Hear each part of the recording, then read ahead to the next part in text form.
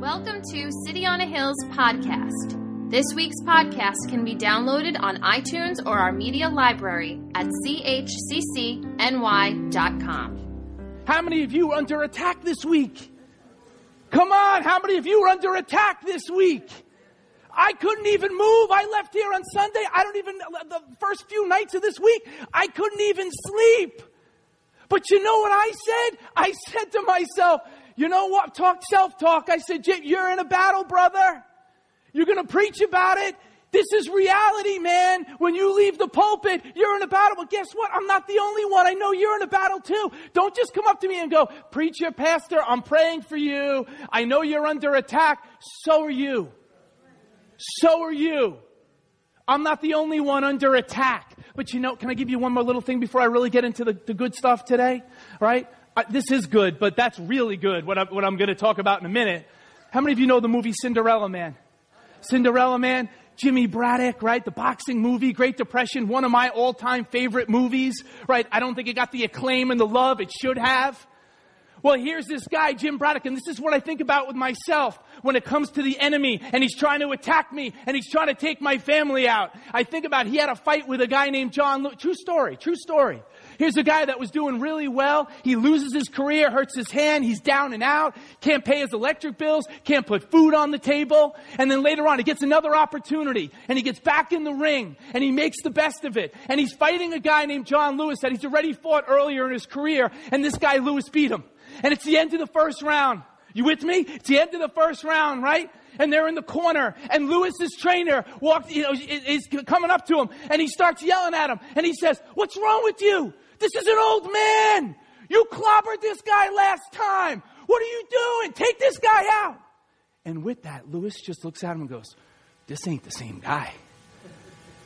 This isn't the same guy." And I bring that up because when the enemy attacks me and he comes after my family, I sat there this week and said, no, enemy, I'm not the same guy that you came after 2 years ago. I'm not the same guy that you came after 5 years ago. Oh, I'm somebody different. You want to fight? You want to throw a roundhouse? Well, guess what? I'm going to give you my best shot. We constantly have to have a mindset of going to war, of doing battle. You with me this morning? We are going to roll into another part of Jacob's story as Genesis turns, right? Like this is a soap opera. This is just an absolute soap opera. Can we have some fun today? I have some time. I'm going to take my time. I'm going to teach you the story. I'm going to give us some application, but I'm going to take my time with this today, like I have with the rest of the series. I've been telling you every single week, I'm feeling it. I know I'm locked in. I don't have any Legos with me today. You know what? You know how many of you, I thank you for the support that you give me after I preach, because I didn't even know if I was going to use that illustration last week. And I can't tell you how many people said, "Oh my God, that illustration, that was it in your sermon. That Lego illustration with the pieces when they were all over the place. I got it. If you weren't here, just go listen to the podcast. I don't have time to go through every single message that we've already done in the series. You have to do that on your own. So here we are. I could make this 7 parts. I'm probably just going to make it 6. This is the 4th week of, again, probably what's going to be a 6-part series. Next week's going to be the best part of the series. I'll just tell you that right now. And then the week after that's going to be the best part of the series. All right, after that. So we're going to actually lock into Genesis 29. We left off last week with Jacob. Remember, he was in the middle of nowhere. Good. Somebody was listening. My boy Jacob was in the middle of nowhere. And that was my whole theme if you weren't here. My theme was God finds us sometimes in places that are seemingly, obscure, where you wouldn't expect to find him. But he says, that's where I'm going to meet you. In the middle of nowhere. He's on his way to go meet his uncle Laban, right? 400 miles away. I showed you on a map last week. He's going to meet him. He doesn't expect. He puts his head down, has that crazy, freaky dream, right? That crazy dream. And God shows up in a miraculous way. A powerful passage. So here he is now. He has finally made his way to Haran to see his uncle Laban. Let's start I'm going to read you the first 12 verses. Now, at certain points in this, okay, I'm going to just tell you what happened because I'm pushing through the whole chapter, right? Because you can't understand, and there's so much more to this. It's just, again, like I say every week, it's just one sermon. I could take this in 1,000 different directions, but it's one sermon. So let's try to keep it simple. So at the top, it says, so Jacob went on his journey and came to the land of the people of the east. And he looked and saw a well in the field. And behold, there were 3 flocks of sheep lying by it. For out of that well they watered the flocks. A large stone was on the well's mouth. Now all the flocks would be gathered there, and they would roll the stone from the well's mouth, water the sheep, and put the stone back in its place on the well's mouth. And Jacob said to them, my brethren, where are you from? And they said, we are from Haran. Then he said to them, do you know Laban, the son of Nahor? And they said, we know him. So he said to them, is he well? He's out of well, right? So he had to say the word well. That was corny, don't laugh at that. Is he well? And they said, he is well. And look, his daughter Rachel is coming with the sheep. Then he said, look, it is still high day. It is not time for the cattle to be gathered together. Water the sheep and go and feed them. But they said, we cannot until all the flocks are gathered together and they have rolled the stone from the well's mouth. Then we water the sheep. Now, while he was still speaking with them, Rachel came with her father's sheep, for she was a shepherdess. And it came to pass when Jacob saw Rachel, the daughter of Laban, his mother's brother, and the sheep of Laban, his mother's brother, that Jacob went near and rolled the stone from the well. Didn't we say he's a mama's boy? I take that back. He's not a mama's boy. Not anymore. And watered the flock of Laban, his mother's brother. They keep saying that. Then Jacob kissed Rachel and lifted up his voice and wept. Wow, Jacob, where do I start? And Jacob told Rachel that he was her father's relative and that he was Rebekah's son. So she ran and told her father. Wow. There's a lot of material here. So just a couple things I'll point out before we move on. First thing you have to know is the fact that she had sheep. Her father, Rachel's father, Laban, is a pretty wealthy guy. He's affluent, right? He's got some money. He's a man of means. But here is this guy, Jacob, as he goes there. Do you see how this guy's a total manipulator? Did you hear in the story, because you probably missed this, they would wait until all of the flocks are together, then they would remove the stone and they would water all of their sheep, right? Did you hear that? My boy says, I'm not going to wait for that. This is the guy I'm thinking about. I'm going, this is the guy at the gym when he sees the hot girl walk in. He's like, put another 45 on the bar, right? And he gets under the bar and he's like, is she watching me right now? I don't need you guys. I'm going to move this stone all by myself. The lengths a man will go to impress a woman. How many of you guys, right? Listen, I'm not going to give you my stories and I don't want to insult anybody. I don't want to make you feel bad. I don't want to get you in trouble later. But how many of you guys, you could talk about the lengths that you went to impress your wife, your girlfriend, right? How many of you, right? You should have your hand up if you're married right now, right? My father-in-law has his hand up pretty high. And what about when it says in verse 11, do you see, if you're a single guy, I don't recommend this is the approach that you should take when you meet somebody. You shouldn't go up and start hugging up on them and crying up on them. I don't think that's going to go well. And how about this? You can't make this up. During the week, a couple of nights ago, I just happened to be downstairs. I just happened to be in the family room. The TV just happened to be on in that family room. I'm thinking about my sermon, right? And next thing I know, somebody in the house, it wasn't Jameson, it wasn't me, right? So it's either Nolan or Megan, and the TV is on and they're watching The Bachelorette, right? Right? Listen, no, this is the best part though. What are the chances? And if you don't know the show, I know the show. What are the chances when these guys get out? It's the first night, right? And they're meeting this chick. Her name's Rachel. Megan tells me she's a real Christian. I don't know. I don't know anything about her, right? She's probably whatever. So they get out and one of these guys goes up to her. Her name's Rachel. And in trying to impress her, he goes, when Jacob first met Rachel, he wept. I said, that's the one right there. He went to the Bible. Are you kidding me? Isn't that kind of cool? I can't believe no one was watching that. Crazy. You also have to see, again, I said before about Peter, how old he is. Did you know Jacob's, he's also on Medicare, all right? Jacob's over the age of 65 years old, right? He's older than Pastor Joe. I'll say that because he's not in the room today. But he's old. He has never been married before. A lot of you have read this story. Again, I have to say this every week. You have looked at Jacob in this story. You probably, even if you read this probably 1,000 times, you probably looked at him as being young. He's not. He's old. He's old. Again, I say he's old. I was waiting for see, that's what I wanted, Alice. I was waiting for somebody to stand up for your generation. All right, so there you go. He's an old man. And then here's the next part that I'm just skipping ahead because for time constraint, I don't want to go crazy into every single verse. But he then stays there, right? Jacob stays there. He meets his uncle Laban. His uncle Laban puts him to work.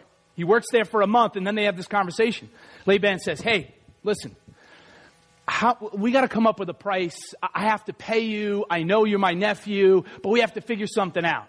What do you think is a fair price for your services to stay here and work for me? And then this is the exchange. Now, Laban had 2 daughters. The name of the elder was Leah, and 16, and the name of the younger was Rachel. We're going to get to this in a little bit.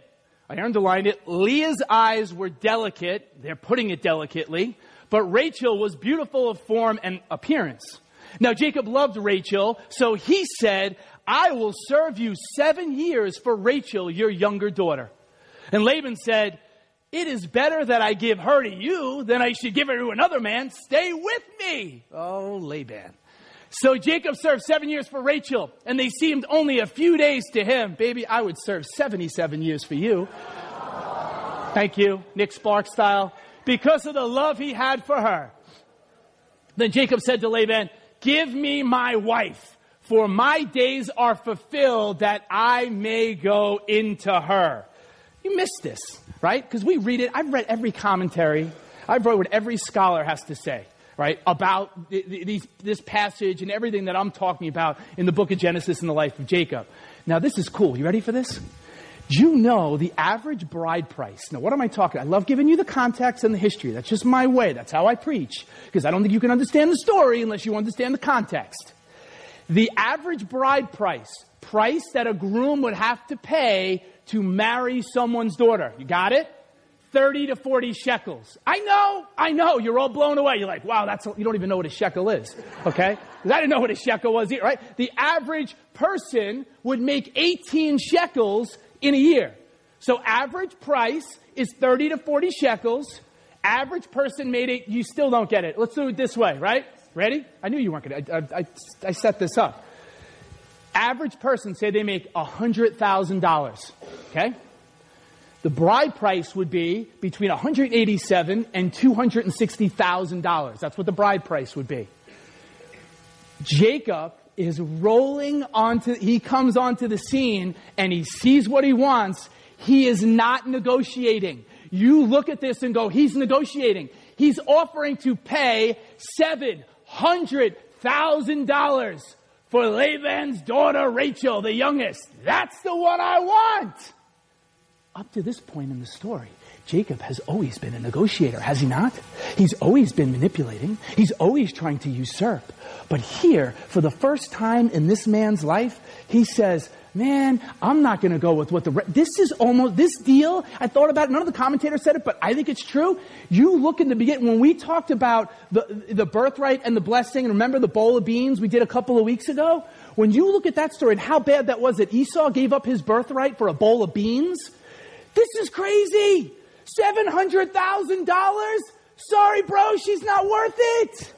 $700,000. You could have just said $300,000. Work 3 years. Laban would have been like, okay, that's great. Let's do it.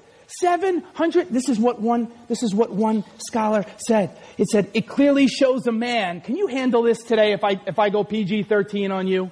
Can you handle that? I'm not going to go rated R. I'm going to go PG-13 though on you. If you're under 13, you got to leave the room right now. Good. Okay.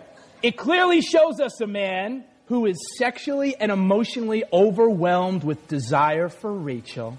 He will do anything for her. He will pay anything to get her. He must have her. I'm teaching you a little bit first because this story is good. It's rich.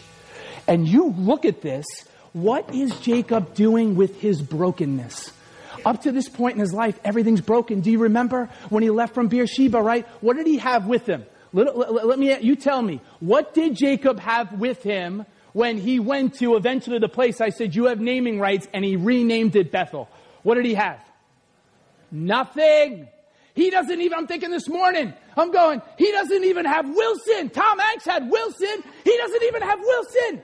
He has nothing. Here is a man that is absolutely broken in pieces. He has nothing. But he comes up here in the story and he says, man, you know what? I'm broken. I'll do anything to have her on my arm. I'll do anything. I'll give up anything.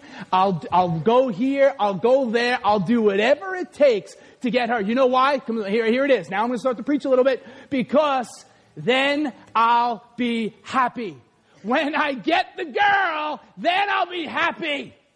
Because that's what I need. I'm broken inside. That's what I need. She's going to fix all my problems. Bro, she's going to make your life a living hell. As if he's here. Later on, I'm going to talk to the girls. Some of you are like, all right, now he's losing it. He's talking to the characters that really aren't here. But you just got to roll with it.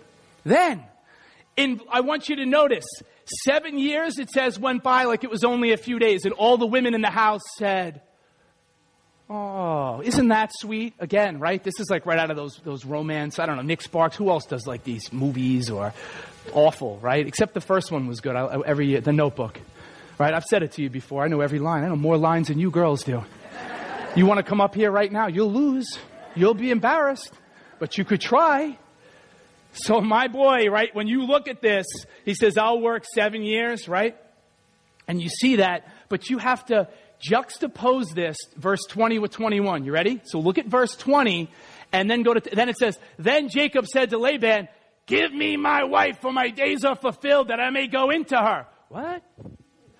If you're Laban, this has miffed, this has surprised scholars through the centuries. You want to know why? Because this is the only spot, first of all, in the Bible where you see somebody talk like this. He's one of the patriarchs. This is so forward. This is so crass. I don't have any girls. I have nieces. Okay? You gentlemen in the room, if you have a daughter in the house, how would you react if some guy came up to you, brother, and said something to this effect in our vernacular? Would it go over too well? No, I don't think it would go over too well. I did what I said we were going to do. Now give me my wife. I told you I'm going to keep it PG-13. I can make it rated R real quick, but I'm not. Right? Give me my wife. And then it comes this crazy request. Then we get to the actual wedding night. And I'm not going to put up the verses, but let me just give you a little of the background here. Laban puts on this huge wedding feast. Did you know in that day, weddings were like a week long? In our day, right, we were at a wedding, I don't know, I won't give you the exact time, but we were at a wedding and it felt like it was a week long. Did you ever go to a wedding, right? And at the end of the night, you're kind of pooped. They're a week long here. A week. And at the end of it, everyone is feasting. There's a lot of drinking going on here too as well. But the bride, and what they don't tell you in the text is, the bride would be veiled the whole day. Before the man got to go in with his bride and consummate the marriage, she was veiled the entire day. You with me? Because you probably read this story too and you're like, what's up with this dude? First of all, there's no electricity. Again, I'm on the fence a lot today. I have to. It's the Bible. I didn't write this story. I'm just preaching from it. But there's no electricity back then and he's had a lot to drink. Mazel tov, right? All day. There's Uncle Laban, and he's going, yes, celebrate. Yes, my daughter, you're going to marry. Everybody's in a celebratory mood. Everybody's happy. You with me? So it's at this point where things really change. Don't you love the Bible that it gives you the absolute truth? It doesn't hide the fact that Jacob had way too much to drink. that he's absolutely, probably obliterated at this point in the night. Again, right, all right, let's call it like it is. This is reality. And then you go to, right? Then you go to the morning after. Because this gives you even some more, read between the lines, right? Trying to walk delicately. Go to 25. So it says, so it came to pass in the morning that behold, it was Leah. Wait a second. I thought he was marrying Rachel. Behold, in the morning, it was Leah. Wow. And he said to Laban, what is this you have done to me? Was it not for Rachel that I served you? Why then have you deceived me? And Laban said, it must not be done so in our country to give the younger before the firstborn. I would give anything to see this exchange, right? I think he's been waiting 7 years for this, to have this little exchange. I think God has been waiting on the edge of his seat 7 years for this exchange to happen to the one that is the manipulator, the one that has always been the deceiver. Now the deceiver becomes the deceived. Fulfill her week, and we will give you this one also for the service which you will serve with me still another 7 years. Behind door number 2, you get Rachel, but you have to serve 7 more years. I know, right? Exactly. Thank you. Jake the snake gets caught. We met him as Jakey Poo in the beginning. Oh, little Jakey Poo. And he's grabbing at his brother's heel. Now Jake the snake gets caught. And here he is, and his life is just when you think the guy hit rock bottom, just when you think he hit rock bottom, it gets worse. How about what a rabbi said? An ancient rabbi, ready for this? This is so good. An ancient rabbi imagines Jacob and Leah having an angry exchange in the morning. Friends, read your Bible with an imagination. Do you understand how creative Jesus was? Listen, if you're somebody that sits in there, and you were here last week, you have a problem with my illustration, you just go to the Bible and look at what Jesus did. All the illustrations that Jesus used. Did you know Jesus never healed the same disease the same way? Why would he do that? Jesus was constantly looking all around him, using illustrations, using things from nature, trying to paint a picture, trying to show a message. I don't know. So the ancient rabbi said this. He imagines Jacob and Leah having an angry exchange in the morning. Jacob says to Leah, I called out Rachel in the dark, but you answered. Why did you do that to me? Leah says to Jacob, your father called out Esau in the dark, and you answered. Why did you do that to him? Oh, how many of you are seeing the story a little? You're getting a little, I'm filling in some of the blanks. Maybe you knew the story. Maybe you are new to this story, but you're getting a fuller picture of what is really going on in the life of this man, Jacob.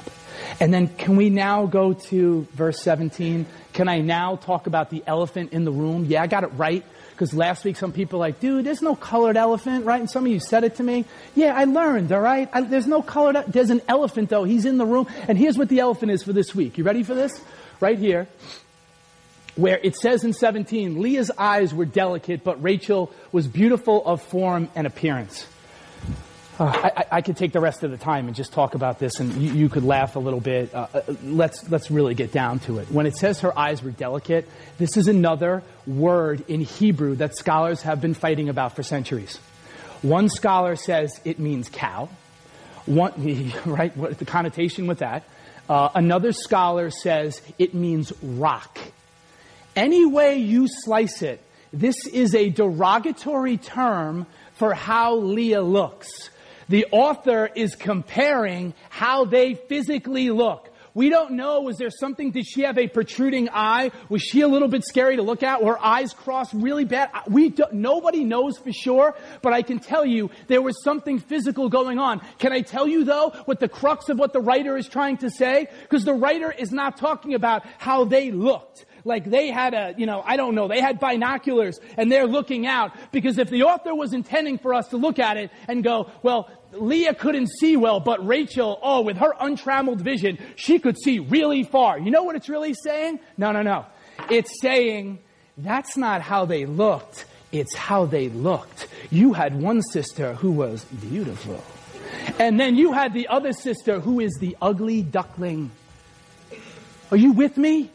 There is another sister that has been unwanted. This is the girl that nobody wanted. This is the girl that nobody paid attention to. Laban never paid attention to this daughter. He paid attention to the pretty one. And you may go, man, that is so sad. That is terrible. But guess what? You, like me, judge things in this world by appearances. We judge by appearances. If we would only pull back the layer sometimes and see what is really underneath. Can I do it? You're all sleeping today. You've been alive the whole series. Today's a little different. I'm going to have to wake you up. I don't know if I was going to use this illustration. I need a volunteer. Yeah, I need a volunteer. After last week, you're afraid. I need a volunteer. I want somebody that I would never expect to come up. Jaden, you want to come here? Come here. Come on up. Come here. Jaden, you're going to like this. You ready for this? Come on. You're going to tie your shoes, brother. What? A man that knows style. I like it. Yeah. All right, here's what I have. I got money. You like money? Yeah. You do?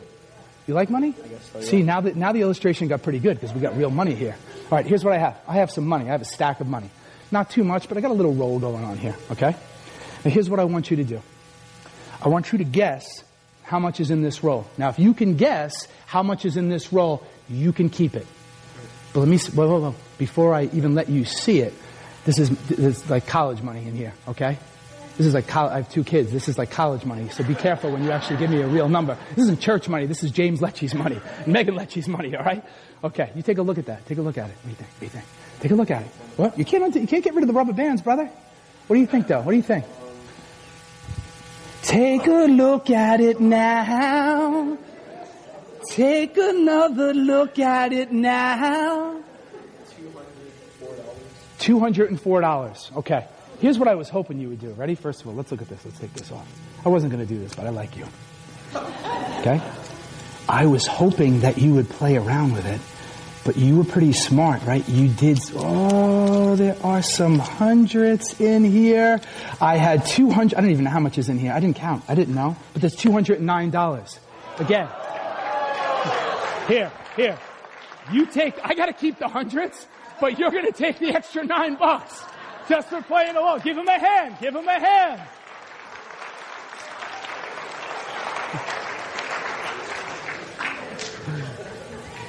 Listen to me. He was close, and that scared me. Listen to me. That scared me. Wow. I went, what? 200? When he went 200, I went, what? Listen to me. Why did I do that illustration? Because you can't judge a stack by what it looks on the outside. You have to peel back. You have to peel back and see what's underneath. Some of us in here have been judged by how we look, by how we dress, by how we talk. And let me tell you too, there's an enemy out there that is whispering lies to us. And he's saying, you're never going to amount to anything because of the way you look. You're never going to amount to anything because of the way you talk. You're not educated enough. You're not smart enough. You're not pretty enough. How many of you can you give me an amen? Because I'm preaching right now. What you are wrapped in is not indicative of what you're made of. What you're wrapped in is not, yeah, come on, let's go. What you're wrapped in, you can clap. You're in church. I don't care. You can shout. How come we judge things by appearances? Why don't we look a little bit deeper? I was thinking about even with my own life. You know what we do too? We wildly overestimate what we can do without God. And we wildly underestimate what we can do with Him. You didn't get it. We wildly overestimate what we can do without God. I've been doing it for a long time. Let me tell you something. It's a little different for me. Can I be real honest with you? When Pastor Tom left, some of you are like, what's he going to do? How's he going to do this? How's he going to preach all the time? It's not my job to run this church. It's just my job to be faithful. It's my job to just go back and get a word and give you something to eat. It's your job to take it, eat it, and digest it. But it's not my job to sit there and stress out and live in anxiety about it all the time. My God is good. My God is faithful. Don't you judge things by appearances. But we do it all the time. There are no second-class citizens in the kingdom of God. The same beating, it took the same blood from the same Savior to save me as it does and did to save you. Do you realize, sorry, I'm a sports guy. Do you realize that you are God's first round draft pick? Do you realize that God actually likes you? Did you realize that God picked you? Did you realize that there are no second-class people in here? Did you realize that when you get to heaven one day, everybody's a first-class citizen? You don't go on an airplane and there's first class and there's business class and there's coach class. No, in heaven, everyone's in first class. Everybody. How many of you know the name Malcolm Gladwell? Malcolm Gladwell. I'm going to give you a little Gladwell. Malcolm Gladwell, writer for The New Yorker. He's like a sociology guy. I use a lot of his stuff in the classroom, in the other classroom that I teach in. And he had an illustration on this that was money. It was so good. And the premise of the book is, when you look at the choices we make in an instant, they're not as obvious as they would seem. Okay, that's the premise. That's the crux of his book. And in the book, he talks about an example how the classical music world realized their system for auditioning new musicians was totally corrupt. New musicians for the top orchestras in the world, that was totally corrupt. You want to know why it was corrupt? He goes on to talk about how when people would come and they would audition, the judges in the audience, they could see the person. So if you were a male or you were a female, they could see you. And then he gives this story, and my wife, she okayed this. Sometimes I go to her and say, honey, do you think this is a good enough? So if it's not a good enough illustration, you don't come to me. I'm kidding. So here's what he says. He talks about one female instrumentalist. Her name is Julie Landsman. She auditioned for the role of principal French horn at the Met. And the screens go up and she plays. Now, at this time, there were no women in the brass section of the orchestra, right? So if you're a musician, She came, sat down, and played. This is what she wrote. I knew in my last round that I had won it before they even told me. It was because of the way I performed the last piece. I held on to the last high C for a very long time just to leave no doubt in their minds. And they started to laugh because it was above and beyond the call of duty. But when they declared her the winner and she stepped out from behind the curtain, there was a huge audible gasp. And you may say they were shocked because it was a woman. No. Here's the best part of the story. Not only was she a woman, she had played for the Met as a substitute. Until that point, they listened to her with just their ears. However, they had no idea she was that good. Do not judge by appearances. Isn't that a good story? Wow, I thought that was good. You know, and that's the thing, because the enemy, I'm getting to the best part. That's the thing with the enemy. He's constantly trying to get us to believe. This series is really about identity, your identity in Christ. Do you realize that? Every week I'm preaching, that's really what I'm talking about. I'm not talking about looking out there. Oh, see, I want to drop so many bombs, and I have to hold some of them back. Last week I said things I was going to do a whole sermon on one of the things I said. Some of you said naming rights. I like that, renaming places. I was just going to do a whole sermon on that. I don't know if I'm doing a whole sermon on that anymore, but whatever. Why am I saying that? What was I saying? Oh, the enemy. All right, getting back to this. When you think about it, that's what the enemy wants. When we look in the mirror, right, he wants us to see all those labels. And what do labels do? Labels tell us who we are, how far we can go, right? Isn't that what, in this world, you've heard things about you, things have been said about you, and you've been labeled before. You know, here's another illustration, and I may use this again in the future, and I may base a whole sermon around this, but the NBA Finals are coming up this week. How many basketball fans we have in the house, right? Yeah, a lot of ladies. Good. I'm kidding. You're like, really? With that many? No, but it doesn't matter. Because here's the illustration. Do you remember there was a commercial, and I think it was Kevin Durant. Help me out if any of you got it. Kevin Durant, and he's on a bus, and he's going to the away arena. And there he is, and the bus pulls up, and fans are pelting the bus like my brother and I would have done if we were in this, out there, and they're throwing eggs, and they're throwing tomatoes, and they're pelting the bus. And then all of a sudden, this is what you see. You see Kevin Garnett, and he pulls out his Beat headphones, and he puts the Beat headphones on his head. And I saw it, I was like, oh my God, what a picture. And he canceled out all the noise that was going on around him.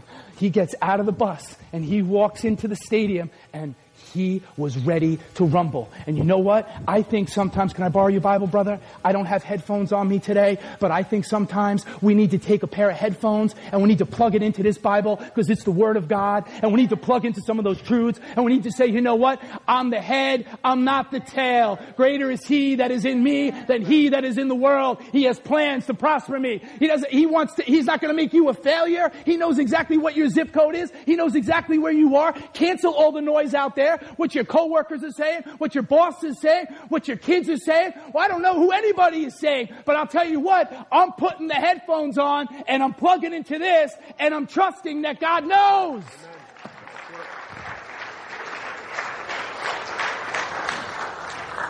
Can we get to the best part of the story now? I'm going to rock somebody's world here. My hip feels good, by the way. I can jump up and down. I could jump up and down right now. Listen, I feel good. I feel good. Some of you are really worried. That's okay. I'm all right. I know what I'm doing. Then in Genesis 29, let's go to verse 31 to 35. All right? Is almost. We're building. We're getting somewhere. What? Oh, the next part. You know it? You want to come up and teach it? All right. Okay, ready? So it says in 31. That's all right, because I told you a couple of weeks ago, there's nobody that's more unqualified in this room. Did you hear what I said? There is nobody that is more unqualified. I sit there and say to myself all the time, when are they going to find out? When are they going to find out? When is Pastor Linda going to find out? God, why did you call me? Least likely. What did I say last week? He doesn't call the qualified. He qualifies the called. I wasn't qualified 20 years ago. Listen, you want to talk about in the middle of nowhere? I'm out at Montauk. I said this story, but I don't care. Pastor Linda, she preached for 40 years in this place. And she would tell some stories, and I'm like, man, how many times have I heard this story as a kid? And now, right, I'm living that out because you're like, man, Pastor James, I heard that story at least 5 times. You're going to hear it for the 6th time. That's all right. And I'm in Montauk. It's not part of my sermon, but who cares? And I'm out in Montauk, right? And we're at a men's retreat, and Pastor Joe had preached on something. This is 20 years ago, right? 20 years ago. And I have a picture in my Honda Accord. Today, it's going to be used in a sermon. I know when I'm going to use it. I'm not going to tell you what the sermon's about. But I had a picture of all the men that were there at that retreat, right? But here we were in this room in the middle of nowhere. I mean, is that room nice? No. It's not nice. It's ugly.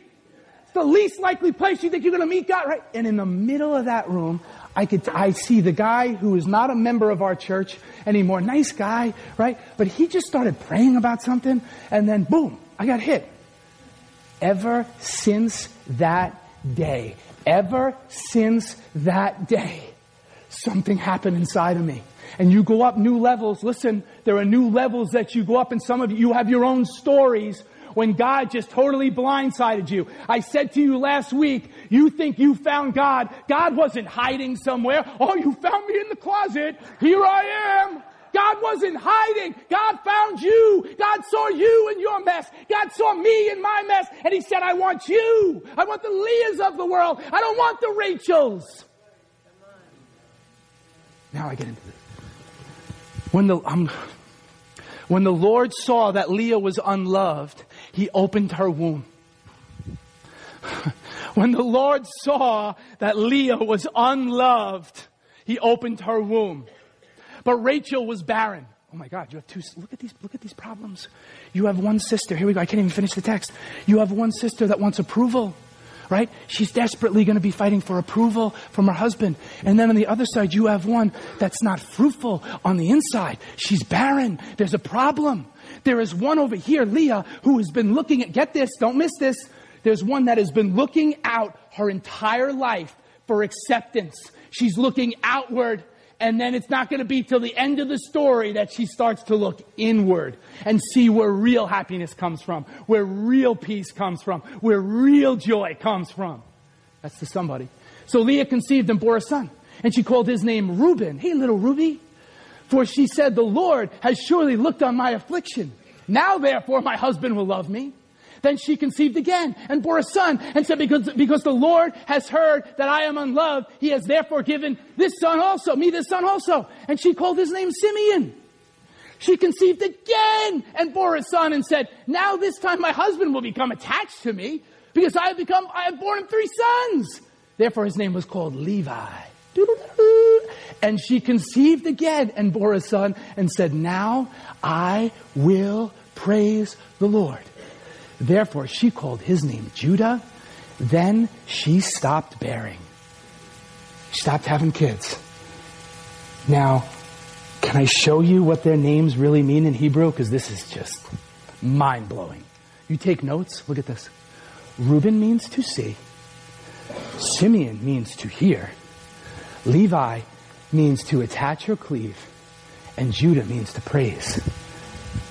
Maybe now I've given him a son. Maybe my husband, no one has ever seen me my entire life. I've always been the ugly duckling. My dad has never seen me before. Hello, I know I have a beautiful sister over here, but does anybody see me? Maybe my husband will now see me. And by the way, do you realize how brilliant this move was by Laban? Do you realize how brilliant this was? This is the only way he was going to get that daughter married. That was the only way, was to deceive. That's the only way it's going to happen. So kid 1, then number 2, Simeon, to hear. Maybe now he'll hear me. Maybe now he'll pay attention to me. Maybe now he'll hear my heart's cry. Maybe now. Sorry, Leah. Levi, to attach or cleave.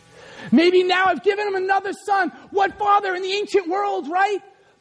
This is all you cared about as a father. You wanted sons. Sorry, ladies. But if you're a man, that's what they wanted. Keep the lineage going. Keep everything going. Maybe now Jacob will cleave to me. Maybe now Jacob will attach to me. Maybe now he'll love me. Maybe now he'll pay attention to me. But it's not until son number 4. It's not until she has Judah. So what does she do? I mean, she's popping kids out like Miss Duggar, whatever her name is. Right? She's like the Duggar lady, has like 20 kids, like, oh, another kid. It's like, how did that lady do that, by the way? That's for another day. But you see here, she's looking to Jacob and saying, if only my husband will love me. I mean, now listen, having kids is good for replenishing the earth. And having kids is good for church growth. So you keep having kids, right? You keep having kids. Some of you didn't get it. It was supposed to be a joke, right? You would keep procreating, right? So the church grows. But here's a woman that is looking and she's saying, if only. Friends, come on. Until he is enough for us, listen, this is another line. Until he's enough for us, it will never be enough for us. Until he is enough for us, whatever that it is, you have to define what that it is for you. It will never be enough. Jacob, why are Jacob and Leah soulmates? Because here is Leah, the unloved child. And if you remember earlier in the story, there was Jacob. He also was the unloved child. He's the one that stole his brother's blessing. He's the one that takes his brother's birthright. He's clawing. He's trying. Here's Leah. No, Rachel isn't your soulmate, Jacob. Leah is. Because you're exactly the same. You're 2 peas in a pod. You're trying and you're striving and you're looking at certain things to ultimately give you satisfaction. Did you look at the story that way? Because I see it, and I see these two. As they're getting older, and they're having kids, things are happening beneath the surface. Now, can I show you this too? And this, I'm going a little deeper on this, but I had to throw a C.S. Lewis quote in here. It's kind of long. I'm going to give you a little bit of time to digest this, but reference what I'm just saying now, what I've said to you. Look, I want you to see this. Most people, if they had really learned to look into their own hearts, would know that they do want acutely something that cannot be had in this world. There are all sorts of things in this world that offer to give it to you, but they never quite keep their promise. The longings which arise in us when we first fall in love, or first think of some foreign country, or first take up some subject that excites us, or longings which no marriage, no travel, no learning can really satisfy. I am not now speaking of what would ordinarily be called unsuccessful marriages or holidays or learned careers. I am speaking of the best possible ones. There was something we grasped at in that first moment of longing, which fades away in reality. I think everyone knows what I mean. The wife may be a good wife, and the hotels and scenery may have been excellent, and chemistry may be a very interesting job, but something has evaded us. To be something, I know, C.S. Lewis, you have to read him 4 or 5 times. You have to read it. But to really think about what he's saying with this, if only I have this. And we look to all these things, right? Come on, friends. We look to all these things that we ultimately think are really going to bring us happiness. And I see in the lives of all of these characters, as Jacob's life unfolds, and you see these tertiary characters, you see Leah, and you see Rachel, you see all these things happening, and you see exactly what Lewis is talking about until he's ultimately enough. And you see in the story that God loves unloved people. Did you know God selects what man rejects? Did you know that? Did you know that? God selects the people that man rejects. He's looking at both of them. He's looking at 2 girls, and he's saying, I don't think I'm going to take the pretty one. I think, Rachel, you can. I want you to play. Rachel, I want you to just play in the background. Is that all right? Well, we're going to start to come to a close, which means I'll probably finish in 20 minutes. Not going to be 20 minutes, but I'm kidding. Rachel, you in the house? Oh, there you are. Rachel, I just want you to play a little bit in the background like you did earlier. Inspires me. Yeah. Wait a second. Whoa! Rachel Leah is in the house. I don't know if I can finish. I don't know if I can finish my sermon. We planned that. No, we didn't. But it was good anyway. I want to talk, though, now for the rest of this sermon as we start to come to a close. I want to talk about and talk to all the unloved Leahs in the house. No, I'm not just talking to the girls. I'm talking to men in here. I'm talking to boys. Maybe your dad or mom left you when you were young. And you know what? You still feel the pain. You still feel unloved. I'm not just talking to the women. Maybe you were in a marriage and your wife left you. Maybe your husband left you and you feel rejected. You feel unloved. Well, I'm here to tell you this morning, you are in the right place. And this is the right story for your life. Because God comes after the unloved. God comes after those that are despised. God comes after those that are rejected. God comes after those that are lonely. God says, I want you, Leah. There'll never be a father like him. There'll never be a mother like him. Do you realize that Leah probably, I'm thinking about it, again, use your imagination. I'm thinking that Leah probably cried herself to sleep many a night. And there is a God that says, God, I'm going to catch all those tears, Leah. Leah, I see all of them. I got a plan for you, Leah. If you would stop looking at where you're at, you'd stop looking at in the middle of your mess, like last week when I showed you the pieces, just like Jacob's life, they look like they're everywhere. You keep missing, girl. You keep just looking at what's happening to you. But if you would look again, you would see what God wants to do through you. Did you hear what I said? God wants to do things through us, but we sit there and go, look what's happening to me in my life. I'm not sitting there. You want to come after me, enemy? I told you earlier, you want to try to come after my family? You want to come after this church? Well, I'm a shepherd and I'm standing at the door and I'm ready to go to war. I'm ready to battle. I know there's a prayer team. They're ready to battle. Are you doing the same thing when you go home to your house? It's your house. It's not his house. It's his church, and the gates of hell will not prevail against it. His church. He's the God of the orphan. He's the God of the widow. He says, I choose you. I choose you. And then here's the part, right? When it says she has that 4th child and she calls him, she calls him Judah, which means to praise. Did you notice that for the first time in the text, she's not even mentioning her husband? She's not even mentioning her situation. For the first time, she's actually looking up. She's looking vertically. She's looking to God. And she says, I will praise you, even though that things haven't worked out, even though that my husband doesn't look at me, even though that my father doesn't even look at me. There's somebody else that's up there. I don't know what happened in this story, but God touched her. God revealed himself to her. The one that nobody liked, the one that nobody wanted to talk to, the one that nobody wanted to date. God chose her. And if that's you, God chose you before the foundations of the world. No second-class citizens. And what a beautiful line when it says there at the end, when it says, she was done having kids. She doesn't have to have kids to be significant. She can look inside now. Now, I would love to, this is what I need right here. Here it is. I wish I could sit, this is good.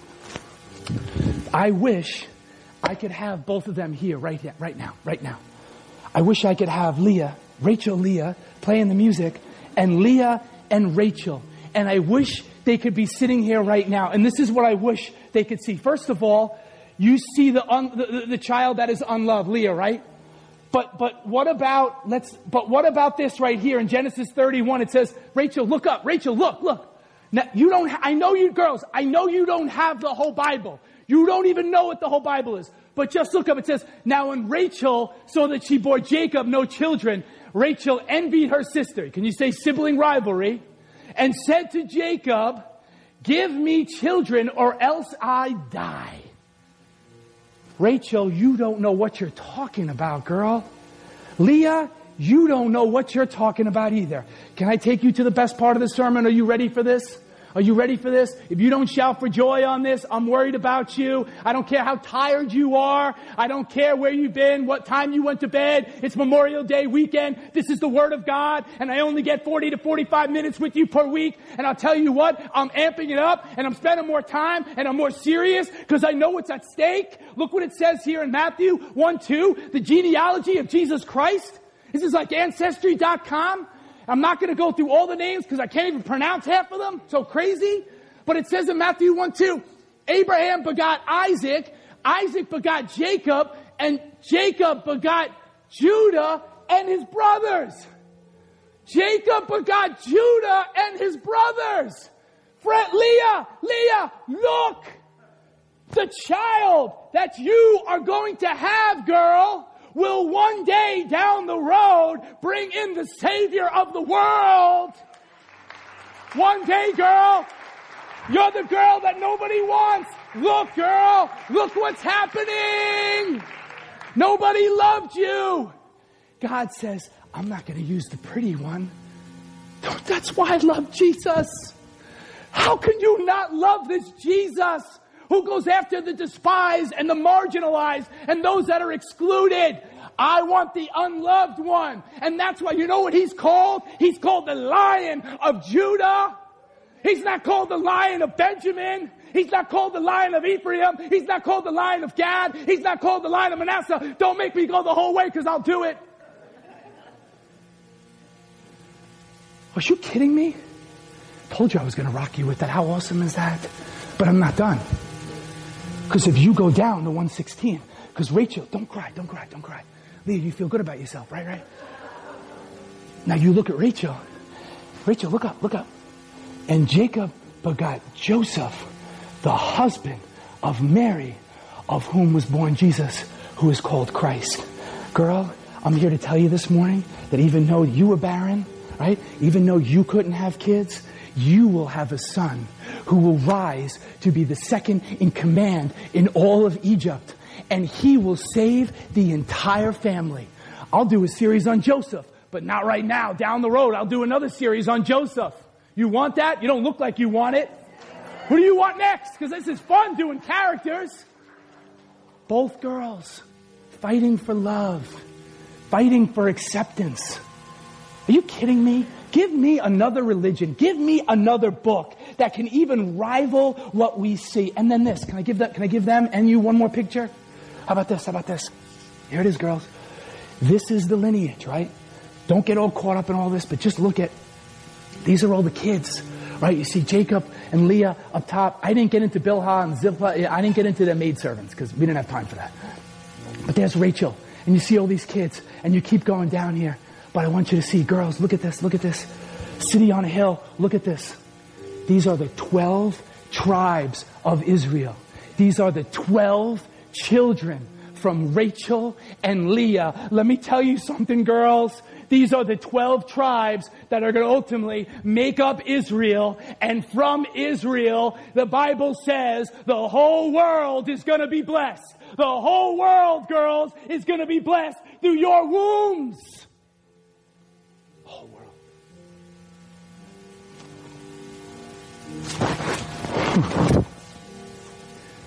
Do you realize, and even, forget it, I won't even say it, but you realize that weakness is God's secret weapon? Do you realize that? He uses the weak things of the world to shame the strong things. He uses the foolish things to shame the wise. He does it time and time again. Do you realize that your weakness is your portal into God's power? Did you hear what I just said? Your weakness. I'm not up here saying to you, don't walk out of here and say, preacher said to me, he said to me, the pastor said to me, God's going to use me in spite of my weakness. No. He's going to use you because of your weakness.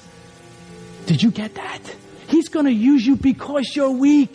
He uses me because I'm weak. That's what he wants. The girls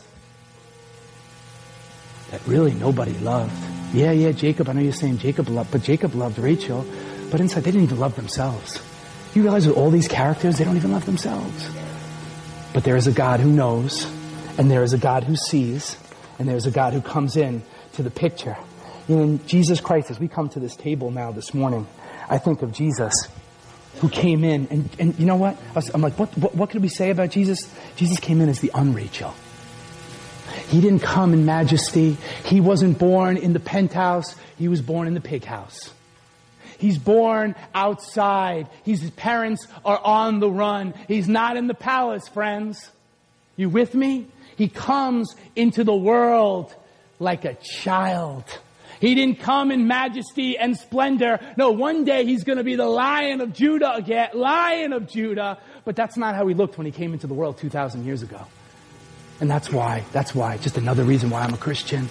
Look at Jesus. Look at how you did it. You blew everyone's mind. It didn't make any sense. But you were doing things, Jesus. You were doing things. God, you were doing things. You orchestrated things. Friends, I know this is for a lot of you, I could tell, this is the hardest message to preach in the series thus far. Hopefully you got something out of this. Because this story is powerful. I'm not walking out, let me tell you something, another thing. I'm not walking out going, I know I brought it today. I don't walk out, I'm not going, I brought my A game. Like, I brought it. I'm not looking for you to clap. I'm saying to you, if you didn't get this, or you think it was like, if you're walking out, because that's what you do all the time, right? That was real. Last week, you're like, that was amazing. Because I walked out and said, as the preacher, I'm like, I can't do anything else. I can't throw the message out there, and I felt like any better than what I did. I'm not being prideful. I'm just saying, there's certain messages, but listen, you have to walk out, and you could start playing, Steve, and you have to walk out, and you have to take this and apply this to your life. Stop evaluating everything. I know there are Leahs in the room. As you come up to the table, there are times and situations. Maybe you weren't picked. You were shunned. You felt like you're the unloved. My siblings got all the attention. This happened. My husband doesn't love me. My wife doesn't love me. My kids, this, that, this. And if only I get this, if only I get that, then I'm going to be happy. And if only I get this. Bring that all to the table this morning, friends. You bring that to the table this morning. And you remember what this God did thousands of years ago. Last comment, I promise, and then we're going to pray. And we'll take the table. If you miss the wrestler next week, the message, it's in me. It's so strong. I could preach it right now. Okay? I know you're like, listen, one sermon's enough. You're crazy if you miss the wrestler next week. And then I'm going to bring it all together when we talk about Jacob and Esau. When we started in the beginning, we're going to end when they finally meet up on the end of the road. That's what's ahead for the next 2 weeks. You do not want to miss the wrestling occasion that takes place on the mat, right? You don't want to miss that next week. Lord, I thank you that you're taking us on this journey. Oh, Lord, it's been a magnificent journey. Father, but we want to be changed, Lord. Lord, we want to be rearranged. We don't want to be the same people as we've walked into the story. We want to walk out differently. We want to look at life differently. We want a new perspective. Lord, we want new power. Father, your presence is everywhere. Lord, I don't want to say be with us. You're always with us. But Lord, I ask that we would feel it stronger and stronger and stronger and stronger as we live and as we move, Lord, and as you have your being inside of us, that we would feel your power. Lord, I speak against the enemy in all of his lies. I speak against all of his tactics. I speak against all of the darts that he has tried to hit everyone with, that people in here are not loved.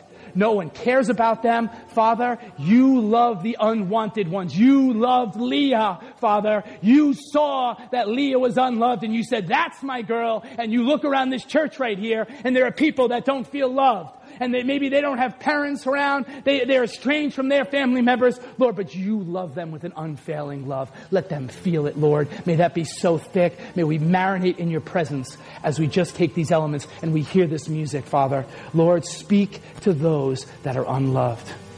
Amen. I'm telling you, listen to me, friends. I said it, he's out to take us out. I got to walk into a situation on Tuesday. We had a kid in Sayville in my high school, and I can't tell you how many tragedies in 20 years at that place. I'm not going to give you details because you don't need to hear details, but a kid took her own life, and tragic in so many ways. If I told the story, it's the most tragic one I've heard yet in my 20 years at Sayville. But I sat there and I was crying yesterday a little bit, just last night. I didn't even tell Megan about this. No, I didn't know the kid well. I taught the kid, didn't know the kid well. I'm not saying that. I cried because there's another kid that the enemy went after and got. There's another person that he lied to and told them, your life is worthless. You're an absolute waste. I tell you this morning, God loves you. God does not reject you. He takes what man rejects. He said, I want you. We have to get that message out because let me tell you, the enemy is ramping up his game. He's coming after us harder and harder and harder. He's coming after our kids. He's coming after our kids. It's time to fight. Ushers, please. Thanks for listening to City on a Hill's podcast. For more resources, visit us at chccny.com.